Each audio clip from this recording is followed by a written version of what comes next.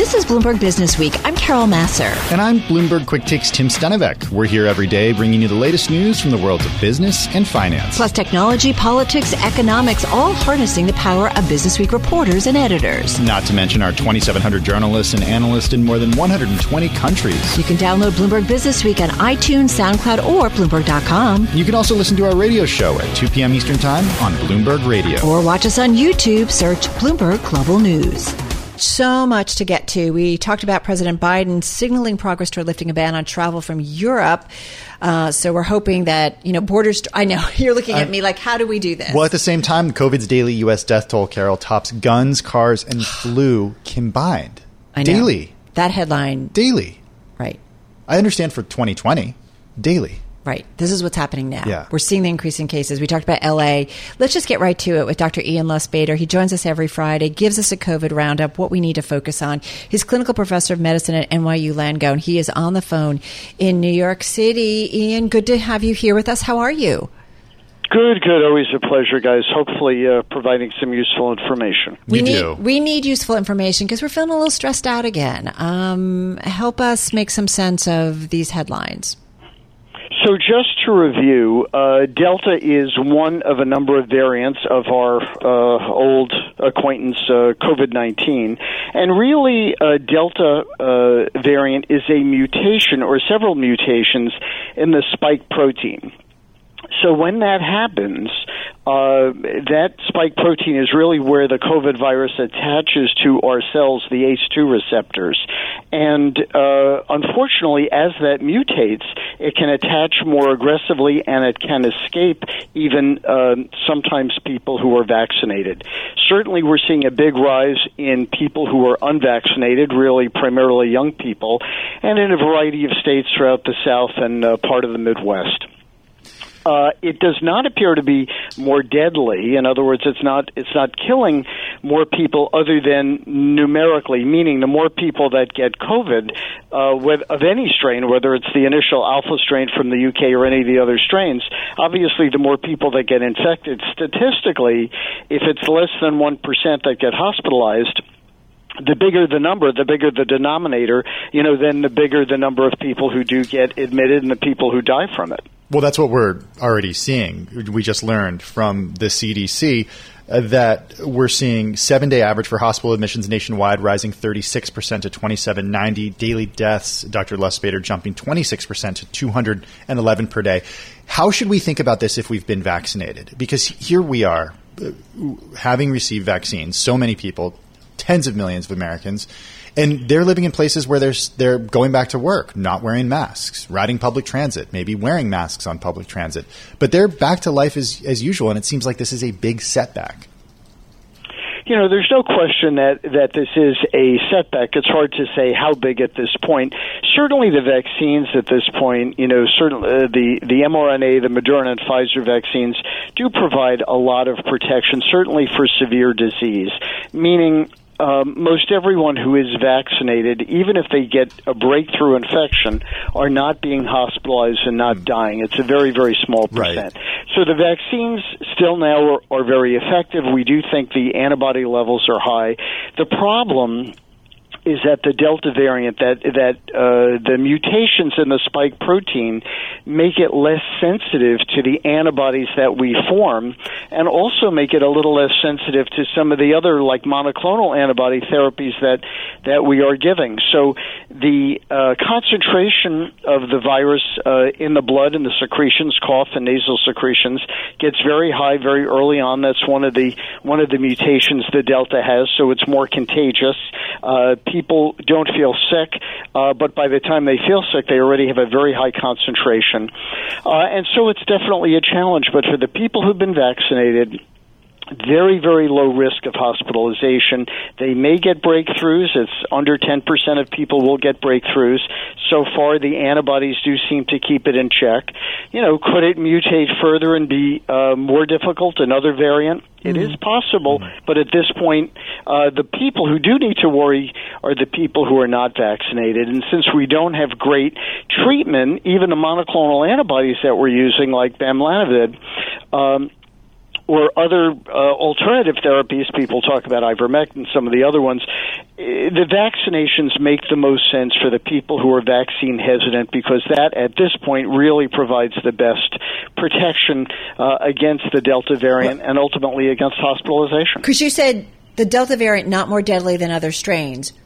You're saying for those who are vaccinated, but if you're not vaccinated, is it deadlier? It is not more deadly. In other words, it doesn't seem to cause more of this cytokine storm. But if you're infecting a lot more people, even if it's that smaller percent, less than 1% get hospitalized, if you're infecting more people, that 1% gets to be a growing number of hospitalizations. One of the stories we've been talking about here in New York City, the Yankees, and we're seeing just even sometimes it's cases of people who've gotten the vaccine and, we're all of a sudden feeling like there's this potential for, once again, some super spreader events. Are you anticipating that we will see that again? I don't think so. There is. I don't think people who are vaccinated at this point need to wear masks. Certainly not outdoors. If people are insecure, or you're older, or you have underlying infections, or immune compromise, sure, wear the mask. The Yankees and other people who do seem, despite vaccines, who they recover virus, they're very low symptoms. They may have a mild cough or cold. They may have a breakthrough. Could they potentially spread it? Could be, but we're not seeing this on a widespread basis at this point, and hopefully that won't occur. Do you think, just in the last 15 seconds here, Dr. Lustbader, do you think we're going to have to wear masks again here in New York City in the fall? I don't see that right now. Okay. I think it's possible deeper into the winter, but certainly not in the next few months, given our low level of infection in the tri-state area. Right. All right. Stick around. We're going to have more with Dr. Ian Lustbader, clinical professor of medicine at NYU Langone, right here on Bloomberg Business Week. Well, let's get right back to Dr. Ian Lustbader, clinical professor of medicine at NYU Langone's Medical Center. He joins us on the phone from New York City. So, Dr. Lustbader, I'm going to be very honest with you. Tim and I are talking. We're like, Ian doesn't sound too worried. We are feeling, heightened anxiety. I'm stressed out. There you go. Stressed out about some of these headlines and what increases in the Delta variant. Like we're talking about, should we get off of mass transportation now again? And, I'm getting together for a family gathering and people are saying, can you kind of, not be in public places or inside restaurants? Are you really not that worried about what might be to come? I don't think it's good news that we're seeing a rise in cases. And we definitely are seeing a rise in cases. And we know that these are primarily Delta, that Delta is going to be, at least for the foreseeable future, the dominant strain. We know that unvaccinated people are very susceptible. And I think we need to do better to address that subset, approximately half the population now, that has not been vaccinated. It's a lot. It's a lot. And so the good news is somewhere like 70 to 80% of older people have received both vaccines, but a number of young people, which is really where we're seeing the predominant increase in Delta cases, have not been vaccinated. And so we do have to address some vaccine hesitancy, and just saying get vaccinated, I think, may not always be that effective. Unfortunately, some of the, internet news, it's a very open information, and often there's misinformation out there. It is true. Although mRNA vaccines have been used for many years, for this it has been a relatively short time, a year or two. There are some reported, side effects, myocardial inflammation and clots and so forth with J&J. But those are very, very small, and they're magnified into more of a problem, I think, than they are. I wish I could say that everything is risk-free, but it's not. Even the influenza shots, you do see Guillain-Barré, which is this sort of ascending paralysis. We see it with other vaccines. But overall, we think that the vaccines are very safe, and we need to do a better job with vaccine hesitancy. We also need to do a better job with treatments and do studies so that the people who are not getting it, we can at least perhaps treat them. And there may be some things out there that we haven't fully addressed. So I think we have not done a great job in addressing vaccine hesitancy, in therapeutics, and all we can do is encourage people in those areas. Hey, Dr. Lustbader, I saw this headline cross earlier this week, and I said to Carol and Paul and everybody on our call, I said, this is something I want to talk with Dr. Lustbader about when he joins us on Friday. Overdose deaths soaring to a record 93,000 last year, this in the midst of the COVID-19 pandemic. That was according to new data that we got from the U.S. government earlier this week. How much of that, in your opinion, has to do with the isolation that people felt last year, the despair people felt last year, and what can we do to improve that? I think it's a very high percent, and I think it's an important topic. So somewhere over 90,000 people in 2020 died of drug overdoses. It's a 30% increase. There's no question that people respond to stress from COVID differently. Some people, a small percent, like working from home. They're happy not to go in the office. Unfortunately, for most people, they're much more strained. People, these overdose deaths are primarily in the 35 to 44-year-old age group. And I think what this shows us is that people need work, they need purpose, they need to socialize. But unfortunately, coupled with that stress and lack of work and lack of purpose is the availability of these synthetic opioids. These come usually from overseas, often from China. They're more potent. We have our own opioid receptors, pain receptors in the body. Things like morphine will attach to those. But these synthetic opioids like fentanyl bind much more aggressively. They do provide a little euphoria, pain relief, but also respiratory suppression. So people take it and they think they like it, but in fact they stop breathing. And there's a very narrow window of the amount of dose that it takes to get some either pain relief or a high sensation and cessation of breathing. And that's really why we're seeing this. We need to better seal the border so we're not getting synthetic opioids available. And we really need to address people in an outreach to give them purpose in life, to get them back to work and get them socializing. That is an argument for getting people back to the office. No, it's a really strong argument. Yeah. And, you do worry that this situation is being overlooked because of the pandemic, and it's still a chronic situation here in the U.S. Ian, thank you so much. Dr. Ian Lustbader, clinical professor of medicine at NYU Langone Medical Center, on the phone from New York City. You're listening to Bloomberg Business Week with Carol Masser and Bloomberg Quick Takes Tim Stenovic on Bloomberg Radio. I've been kidding with you that you've been prepping, but you really have been prepping ahead of Jeff Bezos going into space. Is he technically the edge of space too, or no? No, he's technically going into space. Yeah, he's further out there, right? Further out there, yeah. Further out there than we saw Richard Branson do last week. It's 100 kilometers is what the international community considers going into space. It's called the Kármán line. What did Branson do? Branson went under that. Okay. So he still achieved weightlessness, but not because of gravity, but because of the vehicle that he was on falling through the sky. Okay. Right. That's how in a controlled manner, as we saw.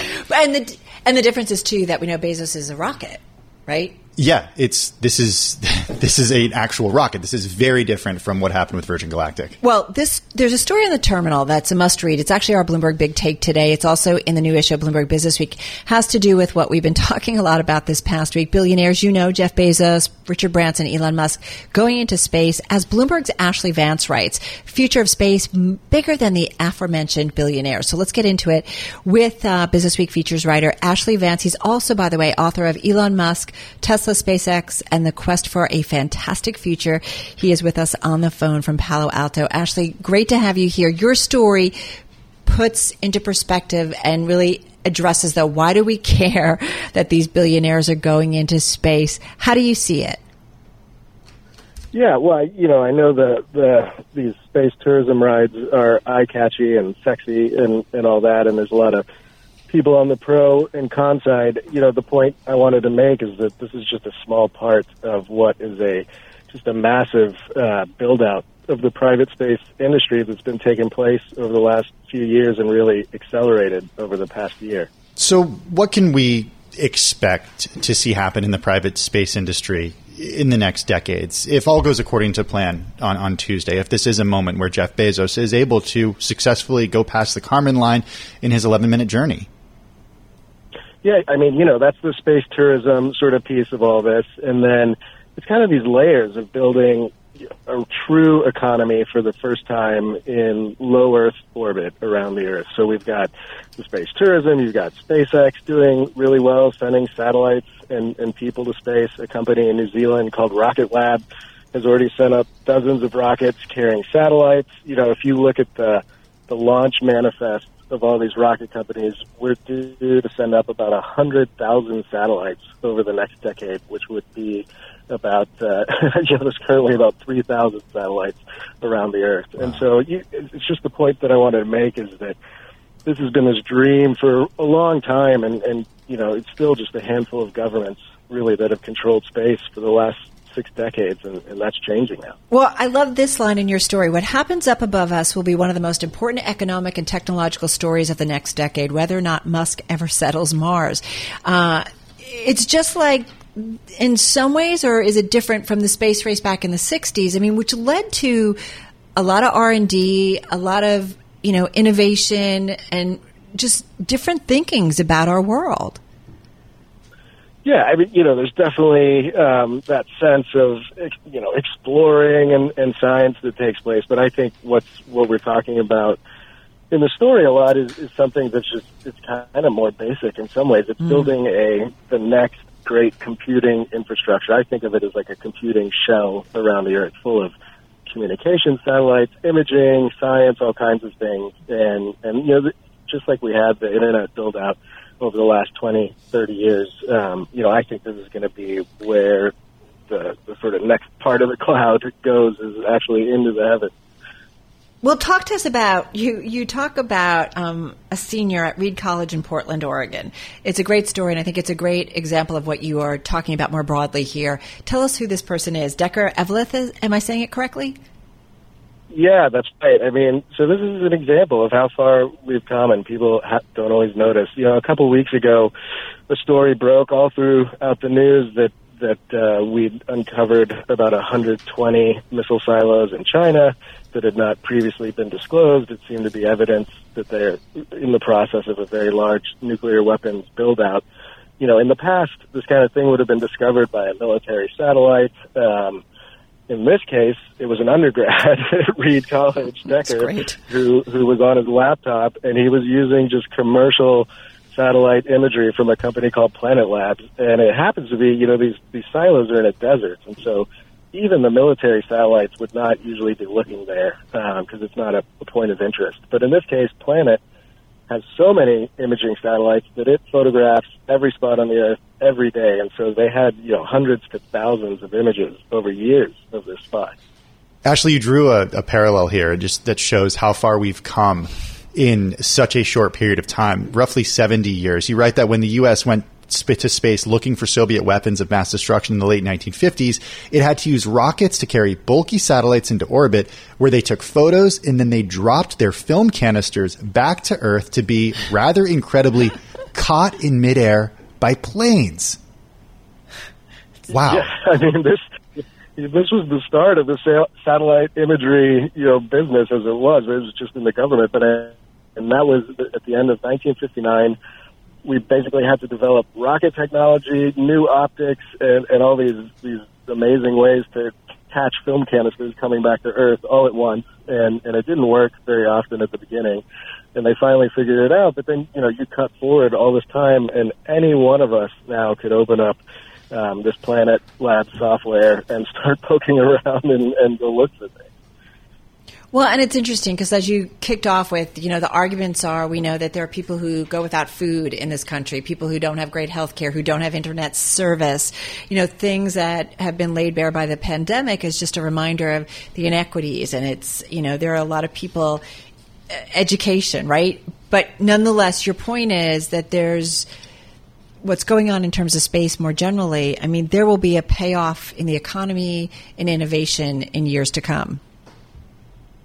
Yeah, and I think it's just that sense of dreaming. I mean, I think the pandemic, those are all very real problems, of course. And I think a lot of us, everyone's had a really difficult time over the last 18 months. And I think some of it is that feeling of kind of looking inward and there's kind of a malaise hanging over things that I think has dulled a little bit of this moment. I mean, I think 20 years ago when Musk and Branson and Bezos set out to do this, everyone was like, that'll never happen, you're wasting your money, whatever, go ahead. And now they've actually done it, and people aren't excited, and it's an amazing accomplishment. And I think if we're gonna tackle this stuff that's ahead of us, I mean, you have to be. It's the kinds of, not these billionaires, but it's the kinds of people who work at these companies who are gonna figure some of these things out. And there are practical applications. This infrastructure we built in space, it's gonna be the forest and the environment. All kinds of things. Yeah, so much more beyond the big billionaires battling over who's first.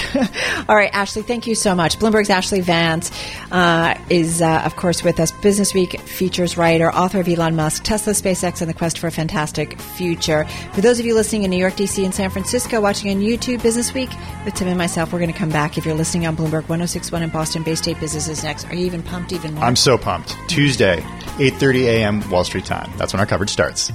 This is Bloomberg Business Week with Carol Massar and Bloomberg Quick Takes Tim Stenovic on Bloomberg Radio. So she keeps tabs on the higher education space. Right now, she's finding that scarce flights and visa issues are snarling students' plans to reach the United States. Here with her story, Bloomberg News higher education finance reporter Janet Lawrence. She's with us on the phone in New York City. Janet, you've been really following the ups and downs, a lot of downs over the past 15, 16 months when it comes to higher education and the pandemic's impact on it. What's going on with international students? Well, international students would love to be getting ready to start their semesters in August or September, but they're having several problems. First of all, they're having trouble getting visas because of backlogs at consuls and embassies around the world. And then even if they wanted to come, there's the issue of flights. We know that the most students come to the U.S. from China, roughly a third of the million students that come in a typical year, and flights from China to the U.S. are down 96% from 2 years ago at this time. 96%. That's a lot. Wow. Okay, so what are they? You're talking to students, you're talking to colleges and universities. What are they asking from the students, asking from the colleges and universities right now? Well, at this point, they're still trying to sort everything out with their visas, showing all their documentation. And typically, you may not want to get a flight until you have your visa and you know that you can come. However, some students are just taking a gamble, getting their flights as soon as they can. Some are being canceled. There's some charters. Parents and students have gotten together, and we know that there's 2 charter flights coming to New York in August because there's just so much uncertainty there. And we know that international students have had a really hard time in the pandemic. At first, many of them were stuck here and couldn't get home. And now they're having trouble getting back if they were able to get home. And, of course, there's all the new students who will be starting in the fall, coming by themselves. And in some cases, if you're able to get a flight, it's not going to be direct, and you may have a few layovers. Then, depending on where your college is, after hours and hours and hours of travel, you have a long ride to a school. So and we haven't even talked about vaccines, which is another issue. Well, and let's talk about vaccines, although I just want to mention in your story, there's just so much great information, but you talk about some of the flights. China is such an important market, Chinese students in particular, for U.S. industries. You say flights from China may come with an eye-popping price tag. Average cost of a round-trip ticket from that country to the U.S. was about $2,200 during the first 2 quarters of 2021. It's a big jump from the average of about $1,200 seen in the same period in 2019. But some students, you're talking about $4,000 potentially for a one-way ticket. And you've got students who are saying, I'm booking several in hopes that just one comes through. Yes, it's really quite uncertain for these students, and especially if you've never been to the U.S., which some of them, are traveling for the first time, and you're having to go by yourself on these long journeys. But then again, we're hearing from Ohio State, which is starting August 24th. There's a concern about what if I don't get here in time, maybe I should just defer, and that has a whole other cascading effect on colleges. We know that last year there was a 16% decline in international students, and that's a lot of money for colleges because not only are they not getting the tuition revenue, but when they live in the dorms and they eat in the dining halls, the schools are getting additional money that really help them survive. So if you're going to get these deferrals, which is entirely possible, that brings up a whole other host of issues for colleges. It's an eye-popping figure, $38.7 billion. That's what the NAFSA, the Association of International Educators, says, as quoted in your story, international students studying at U.S. colleges and universities, how much they contribute. How have colleges adapted to this? Because it's not just the COVID pandemic. I mean, this started happening under the Trump administration when tensions with China increased and many Chinese students weren't able to come to the U.S., right? Yes, well, there was a slow in the growth of Chinese students coming, and it's they are by far the largest number of the country most represented in the U.S. is China. It's about 1/3 of all U.S. Foreign students coming to the U.S. So having online classes had not only impact on the bottom lines of colleges, but also on the towns where they are. Students still have to eat. They go to movies. They buy clothes. They buy groceries. So, it's not just the colleges that took a hit. It's often the small towns. And now you're having the issue with vaccinations as well. You may see a lot of students having to get their vaccinations at colleges once they come here, once they're finally able to make it. So that's a whole other issue. I do also wonder, Janet, especially as the headlines, Tim and I have been talking so much about cases rising here in the U.S., worries about the Delta variant, and whether or not we start to see some kind of pullback. We see it already in L.A. County, with masks again, whether or not things start to slow down again and the impact it will ultimately have on these colleges and universities. Yeah, I mean, I wonder, right? These colleges and universities have to be watching this very closely and asking themselves, okay, what are we going to do to return to in-person learning? As Janet points out in her piece, there's so much pressure on these colleges and universities to return to in-person learning because students who are paying the full freight want to see that experience that they're paying for. Right, exactly. It's hard to, when you're virtually at home, not experiencing how do you justify the cost? Right, getting the experience. It's like, wait, I'm watching TV, basically. Even if you're paying half of what it costs to go to a traditional college. Agreed. Janet Lauren, higher education finance reporter at Bloomberg News, on the phone in New York City. Check her out at Janet Lauren on Twitter. I'm driving in my car. I turn on the radio. How about you let me drive? Oh, no. Who's gonna drive you home? Honey, please, I'll do the driving. Drive on. Excuse me, I want to drive. Just drive, baby. It's the question that drives us.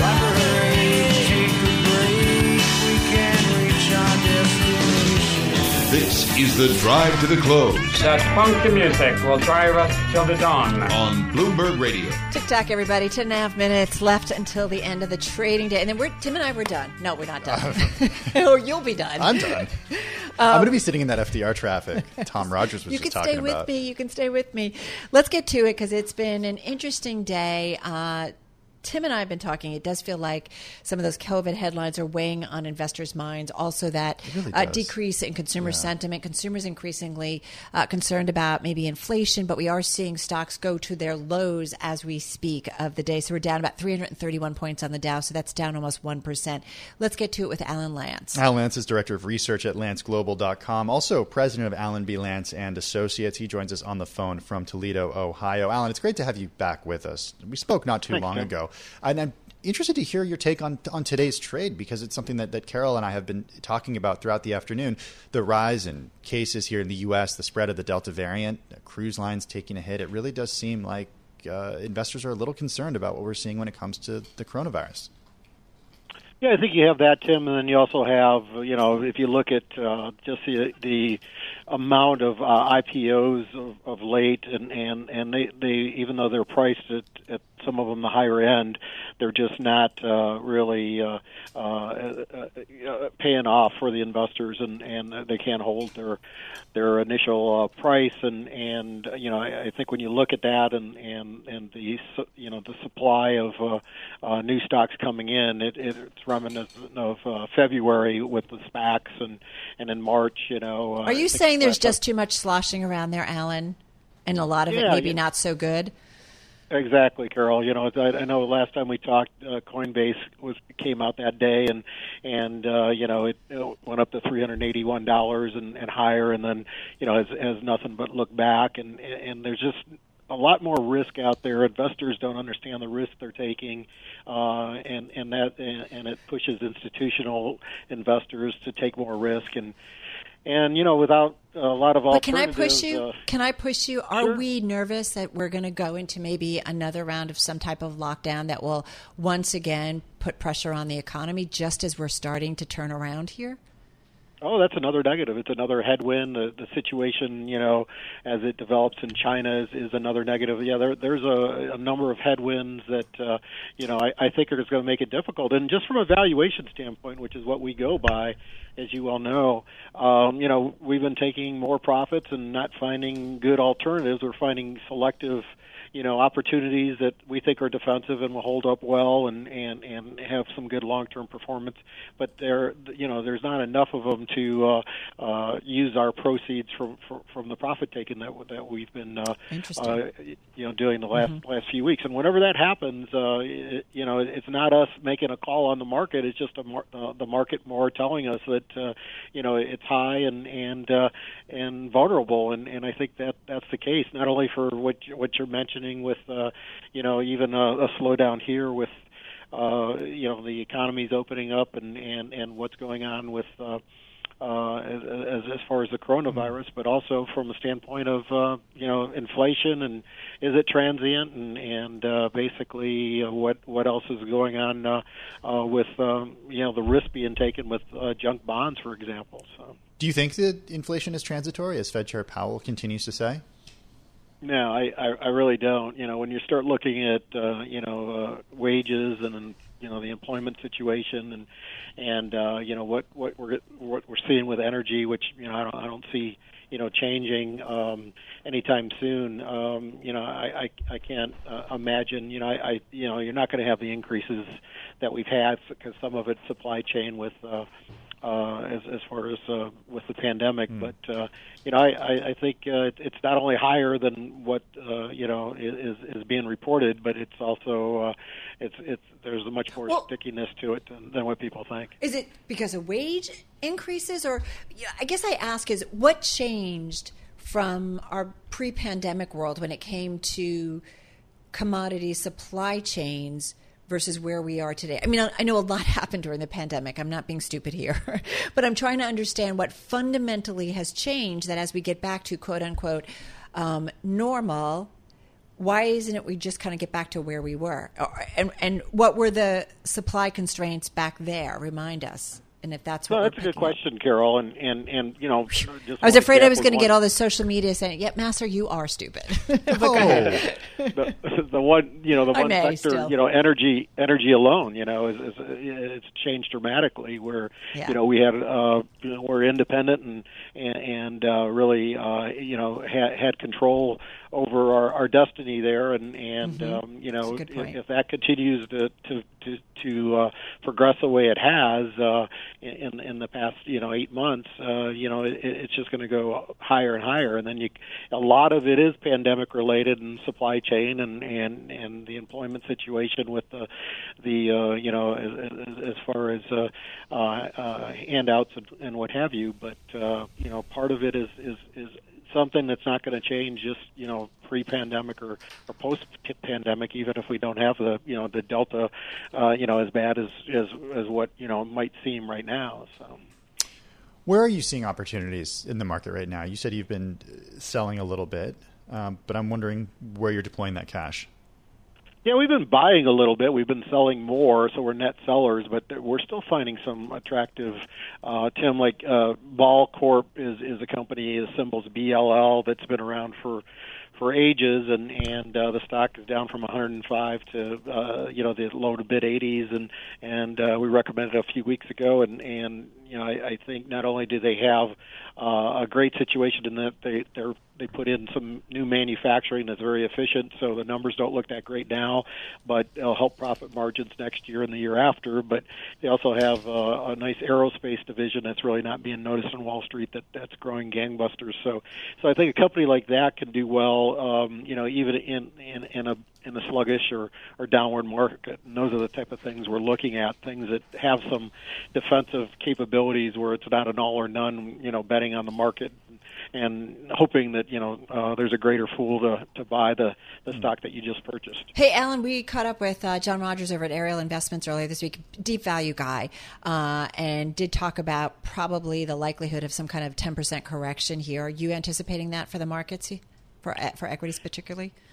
Yeah, we really don't, as far as predict, I think it's impossible to say. All we can say is that, when we're finding less, bargains and opportunities to buy and things are hitting our price targets and we're taking profits, we automatically start getting more defensive and build up cash. And whenever that's happened in the past, typically we're early, but eventually, there's going to be a pullback. And if there's not a pullback, I think it's going to be even a worst-case scenario if the market gets on going straight up, as far as into next year, then I think we could have much more than just a pullback. So I would like to see a correction, but it's just impossible to predict the magnitude or the timing. But we let the markets tell us by our valuation parameters.